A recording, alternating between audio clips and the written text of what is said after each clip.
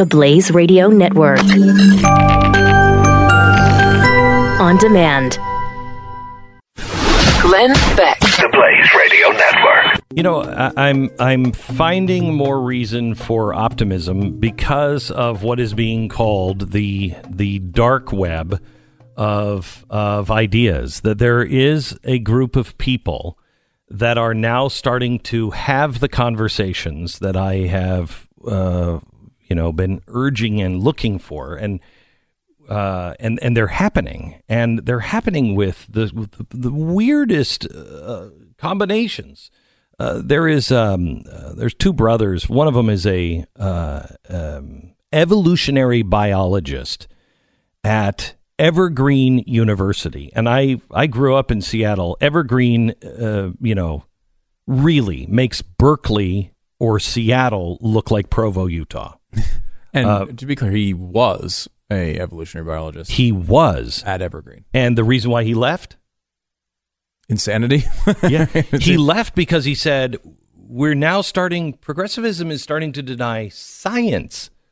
That the left has gone so far that we're now saying that the X and Y chromosome means nothing. And he's like, look, I mean, it's just not true.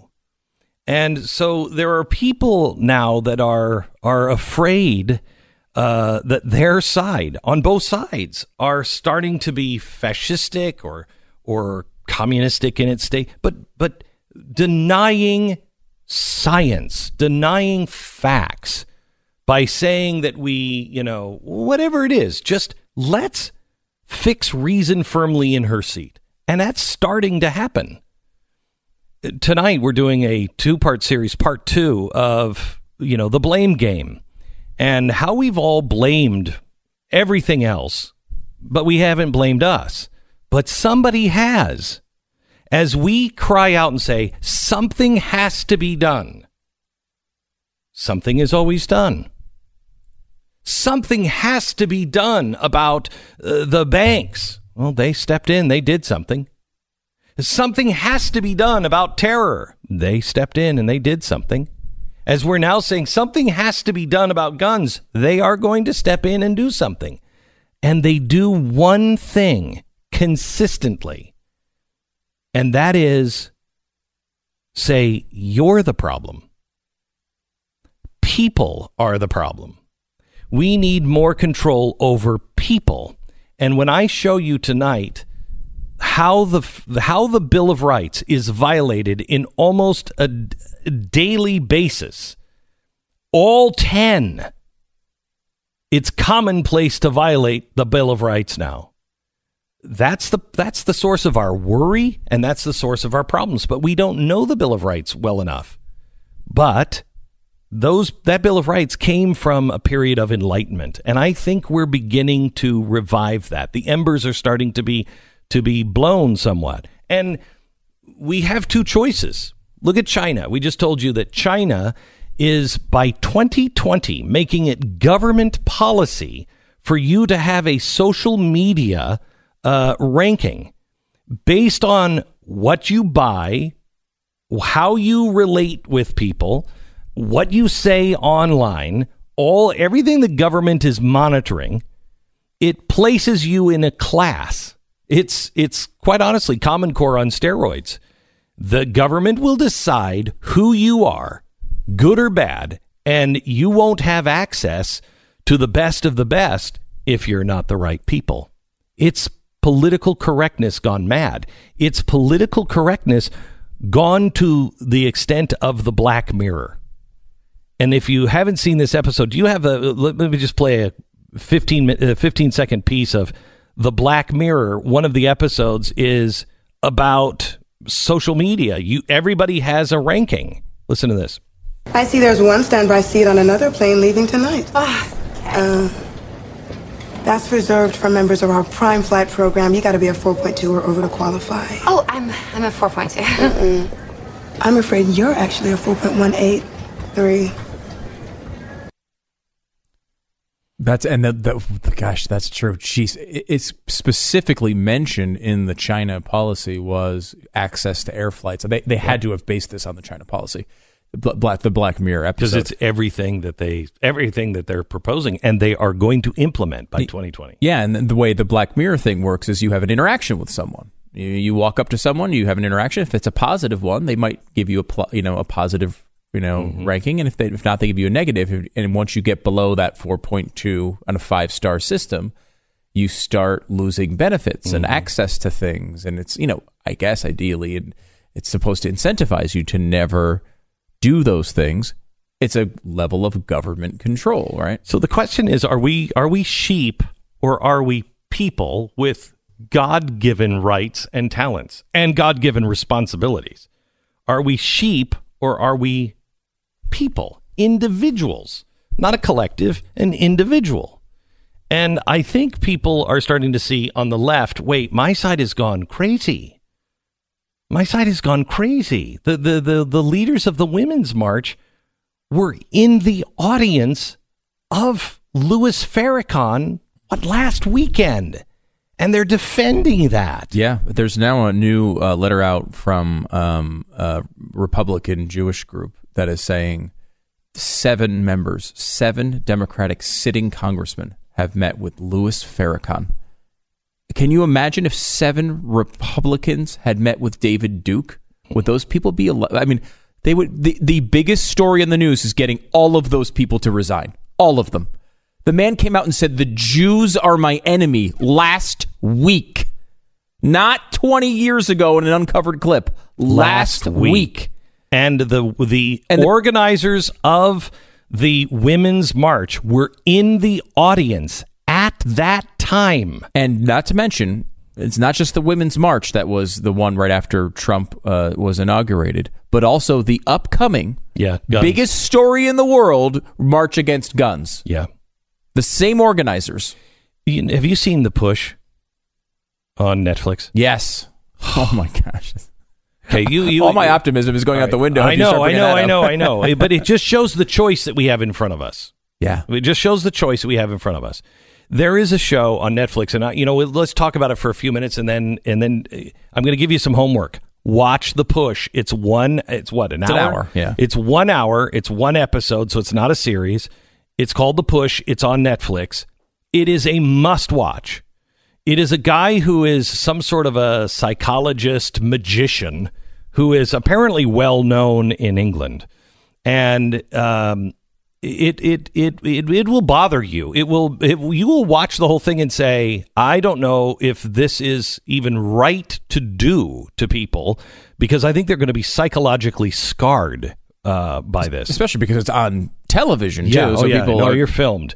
So what they did is they went and they said, hey, we're doing a TV show and we need reality people. So they got people, and they were looking for normal human beings, but had a tendency to just obey commands. Okay, but not like crazy. Just you would say these are absolutely normal people. Listen to instructions like any normal person. Correct. It follows instructions. They have about 100 actors. And they tell all of the people that have applied, you didn't get the show. Then they've waited a few months, and then somebody else has called them back through their employer, and it's completely disconnected. So they don't know that this is a show or reality or anything. They think this is real life. Their employer says, "I've got this party that you need to go to, and it's a fundraiser, and you're going to be able to really network." And they just need some help. Can you just go? The employer drops that person off and says you're going to really be able to network. Introduces, and the idea is, in 90 minutes, can we convince the average human, a decent person, male and female, in 90 minutes, can we convince them and get them to actually murder an innocent person? Can we convince them that it is the most logical thing to do to murder someone? You will not believe how this happens. You have to see the show. You have to see it. It's incredible. Yeah. And the way that they're talking about it, we won't give too much away here. But what they're talking about are social pressures, right? Like it's little things that happen to you that you're not sure about, but you go along with. And everybody does this, right? Like it's the old thing of you'd go up to a counter and there'd be one long line and one short line. And most people will get into the long line, right? Especially if they see there's no one in the other line, because they're like, well, there's got to be a reason why no one is in that line. So I'm going to stand here and wait for 20 minutes like an idiot.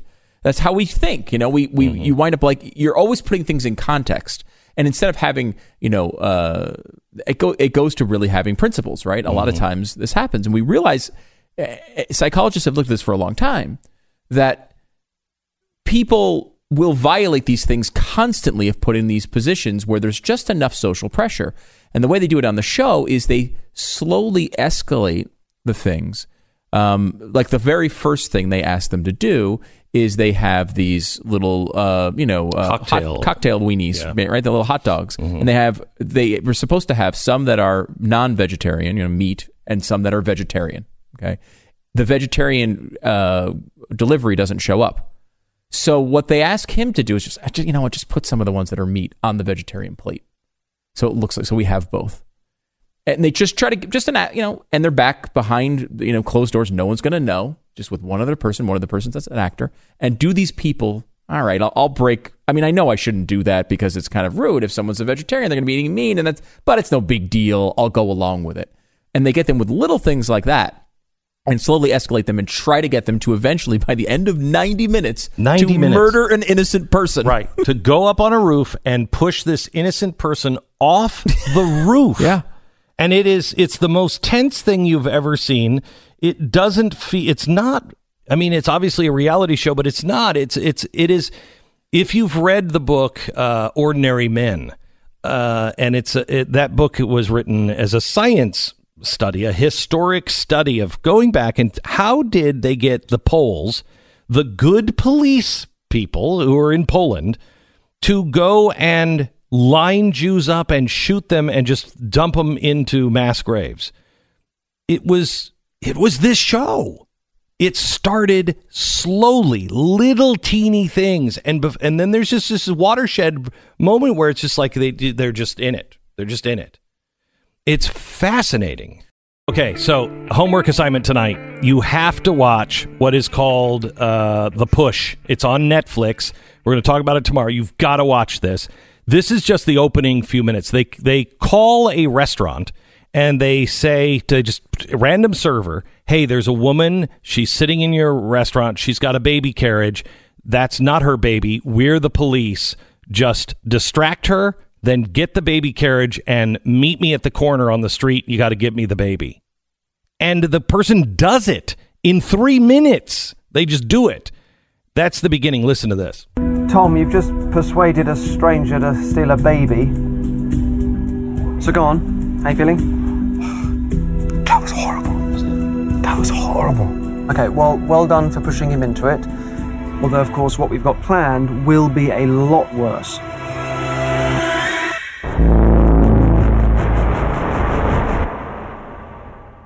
The person you just saw making the phone call isn't really a policeman. He's an actor. So is the woman in the cafe. And that baby was just a lifelike replica. But the cafe worker was real and didn't know any of this until my team caught up with him and explained. It's not even a real baby. I know, I couldn't see. I was like, I'm in such a panic. It's surprisingly easy for someone to pretend to be an authority figure like a policeman and order a complete stranger to do something they would never normally do.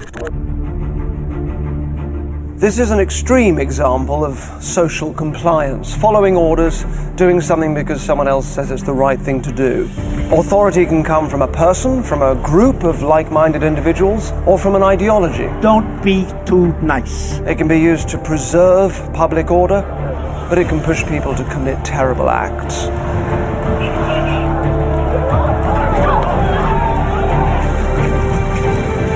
Social compliance is part of life. Evolution has taught us that it's safer to be one of the crowd, but its dangers are worth being aware of, now more than ever.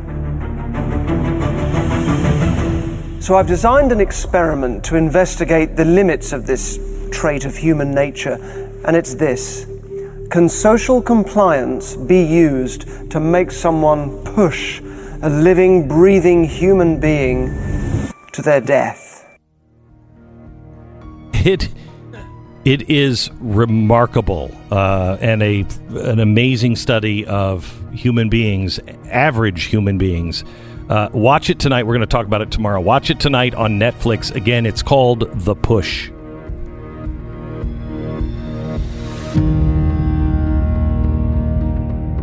Glenn Beck, Mercury. Glenn Beck. The Blaze Radio Network.